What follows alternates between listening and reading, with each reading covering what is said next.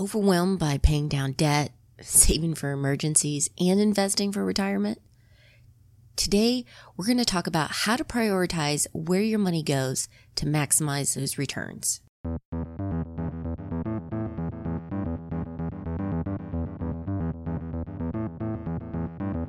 Welcome to the Couple Money Podcast, the show where we share stories and advice on building up your marriage and wealth together. I'm Elle Martinez.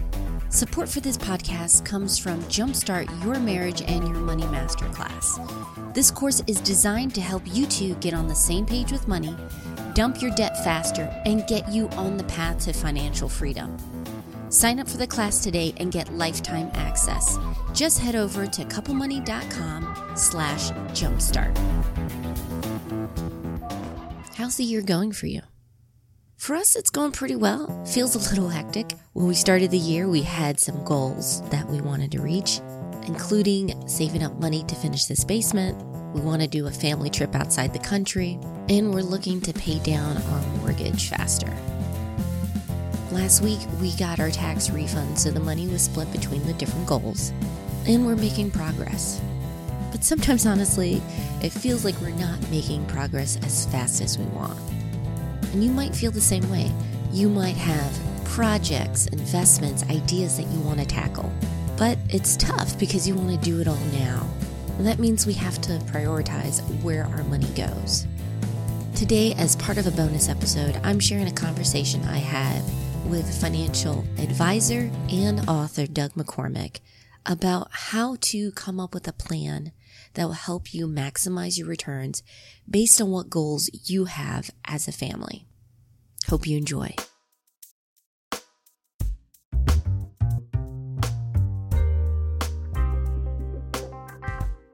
Thank you. And I'm really excited about your book, Family Inc. I'm always fascinated to see how people approach money, and especially with marriage, there's so many different perspectives and circumstances. And you have a unique perspective because of your background. Doug, do you mind introducing a little bit of how you got into finances? Sure. So I'm a little bit of a journeyman, meaning that I got into investing as a hobby that my dad promoted as a very young man. And then I went to the United States Military Academy and actually served in active duty for a number of years. And then made a career transition where I went back to business school and then have spent some combination of time on Wall Street in an investment bank, working for an investment firm. And now I'm an owner of an investment firm. So I feel like I'm an entrepreneur today. And I think that broad perspective, kind of allows me to come at some of these topics from a slightly different vantage point than much of the advice you'll get out there today.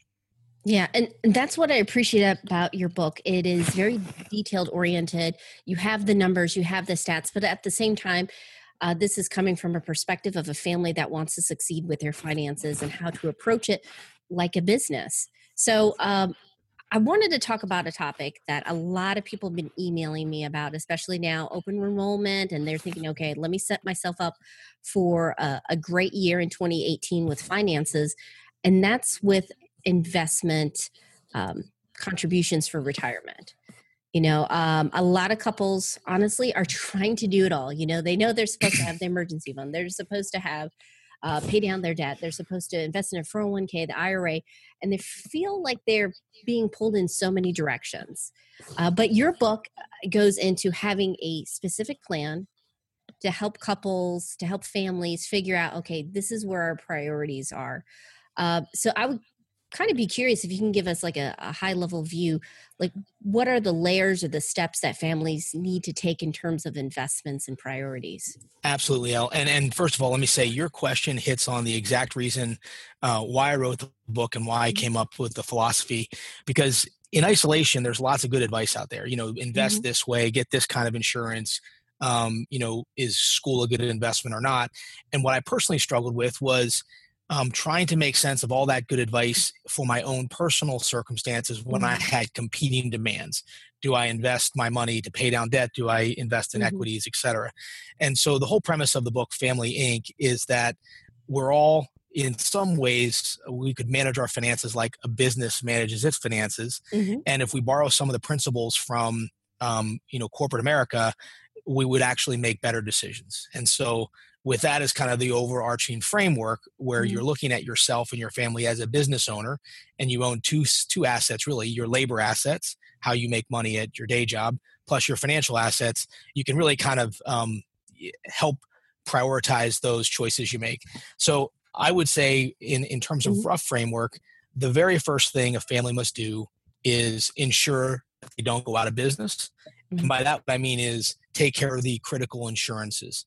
Okay. The most biggest need that families often have that is neglected is disability insurance. Mhm. I would argue that life insurance is a real critical need as well, and then also umbrella insurance for liability. And those are not insurances that you're paying for to give your family a windfall if something bad happens. It's really to replace the loss that you experience when someone Mhm. passes away or someone is disabled. So first and foremost, in kind of the pyramid of things that you've got Yeah. to do, it's insurances. For me, then the second is an emergency fund, and Mhm. I recommend generally 3 to 6 months of available liquid cash to support yourselves. And that's really based on the belief that life is uncertain, Mhm. and you've got to be able to protect yourself against financial distress, and you do that with an emergency fund. After that, to your question about Mhm. 401k enrollment, that's clearly the next priority for me. Okay. And it's the next priority because it's so attractive. And the reason that 401k is so attractive is it's got really attractive tax benefits in terms of deductibility and deferment of taxes. And you also often have company matching programs. And so Mhm. those two things make that a very attractive investment. From there, I go down to pay down debts. Okay. Um, and there are different kinds of debts. Some I choose to pay down, some I don't. Yeah, I saw Um, that. and basically the general sense is that if you're paying down a debt, um, I look at it as paying myself, and how Mhm. does that money going to perform in the stock markets versus just paying it down myself. Obviously, if you're paying down debts, that's a certain return to yourself. Mhm. If you have it in the stock market, there's a little bit of risk; it may go up or down. Makes sense. Makes sense. So I know everyone has, like you said, like good advice in isolation, and you recommend like having that emergency fund pretty fully funded before you even start with the other steps. First, family, maybe they feel like would that might delay us saving for retiring or paying down debt for a year until we can get that funded. Do you see that as a concern, or why you feel very strongly about having a full emergency fund? Yeah, I would say in some cases I've seen families create their emergency fund by a home equity loan or availability on a loan or some kind of borrowings, and I think that is acceptable. But usually, folks that have those kind of resources also have an emergency fund. So, Mhm. my view is that the number one thing that families struggle with is the cost of financial distress. If you Mhm. experience bad credit, if you experience a bankruptcy, it's really tough to overcome that. I contrast that to if you approach retirement and you have not saved as much as you'd like, you can always work longer, you can spend Mhm. less, you can invest more. And so I think there are ways to solve the savings problem on the back end that are easier than dealing with financial distress early in a life. Those are some good points. And I noticed, like you had mentioned, some debts you were saying, hey, pay those off first. Others you can kind of put off a little longer, like the student loans and the mortgages. And I'm assuming car loans that are low interest.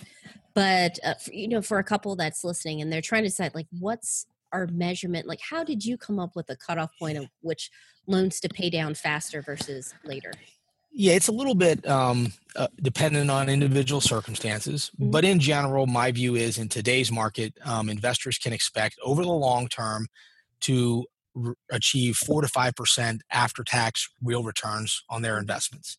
And so if you compare that to what your cost of interest is, I think Mhm. that's a good kind of trade off. So, very bottom line, if you're paying interest that's more than 5%, I'd pay it off Okay. and pay yourself that interest rate. And if it's less than that, I'd probably keep it invested in the markets.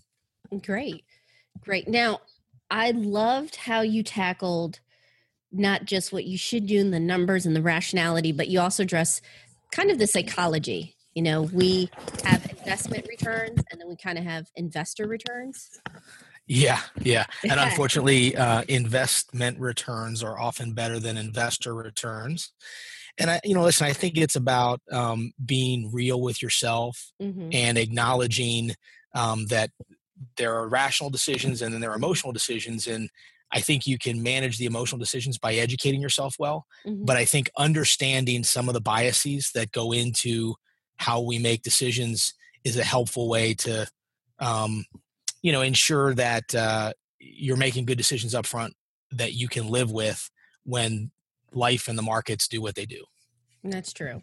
So in your experience, has there been like one or two that you see these mistakes that couples make over and over again that sabotage their retirement plans, what they intend to do and what's actually happening?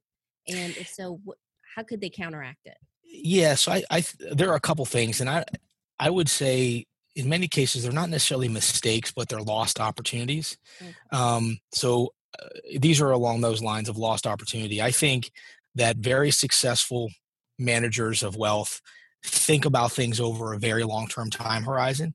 And it's so easy to get caught up in the day-to-day news cycle of Apple's up a lot today and it's down a lot tomorrow, and making decisions that are short-term in nature. So I think the big number one piece of advice I have for folks is think long-term. And when I say long-term, I think decades. If you're in your 30s today and you're thinking about retirement, you're really talking about a 30 or 40 year period that you have to manage. And when you think long-term, I think you can take a more aggressive investment posture in terms of your asset allocation. So in general, I think people are underexposed to equities. And I think if you have a long-term focus, the risk associated with the day-to-day ups and downs diminishes dramatically. And then the last thing I say that people often don't do well is, for most families, your number one asset's your labor. And thinking about how to maximize the value of your labor through education and job choices is a real important success factor to financial security. Yeah, I saw that. That was towards the beginning of the book with the first couple of chapters, I think the second and the third, and did a good job of breaking down not just the degrees and the differences with income over the lifetime, but I found it fascinating. You broke down also your majors and what you get a degree in and how that can affect your finances. Yeah, I think it's challenging because I think young people, call it 18 to 20, often aren't thinking about their lifetime earnings trajectory, but they're making decisions that are going to dramatically influence them. And so, I think we all owe it to, our youth of today to really help them understand which degrees pay more and what kind of college education is a good investment versus not. And I'm not saying that one career is better than another, but I'm saying that people that are well informed and understand the financial consequences of the career choice, that's ideal. And I think you make a good point because they're adults, and that's one of the first decisions is, here's the income you could expect. And therefore your other choices, whether, you get a more aggressive about scholarships or doing a work study, because, you don't want to have a large loan or it's going to take longer to pay it back. Those are considerations to have. And those are good discussions to have as a family before, the financial aid's right in front of you and you're just going to say yes to whatever they have. It's arguably the single biggest financial decision that a young person makes, both where do I go to school, what do I study, and do I go to school? And so to have that important context, I think, is super valuable. Yeah, most definitely. Well, thank you so much, Doug. I appreciate your help with this. Again, guys, if you haven't already, please pick up Family Inc. It's a great book full of information. And I love how you break it down, the numbers in the context of a family unit. So, Doug, if they want to get more information from you, ask you a question, pick up your book, where can they go? Sure. A couple easy ways. First of all, there's a website, familyinc.com. That's FAMILY Inc.com. And it's on Amazon and Barnes & Nobles. And appreciate the interest in the sport.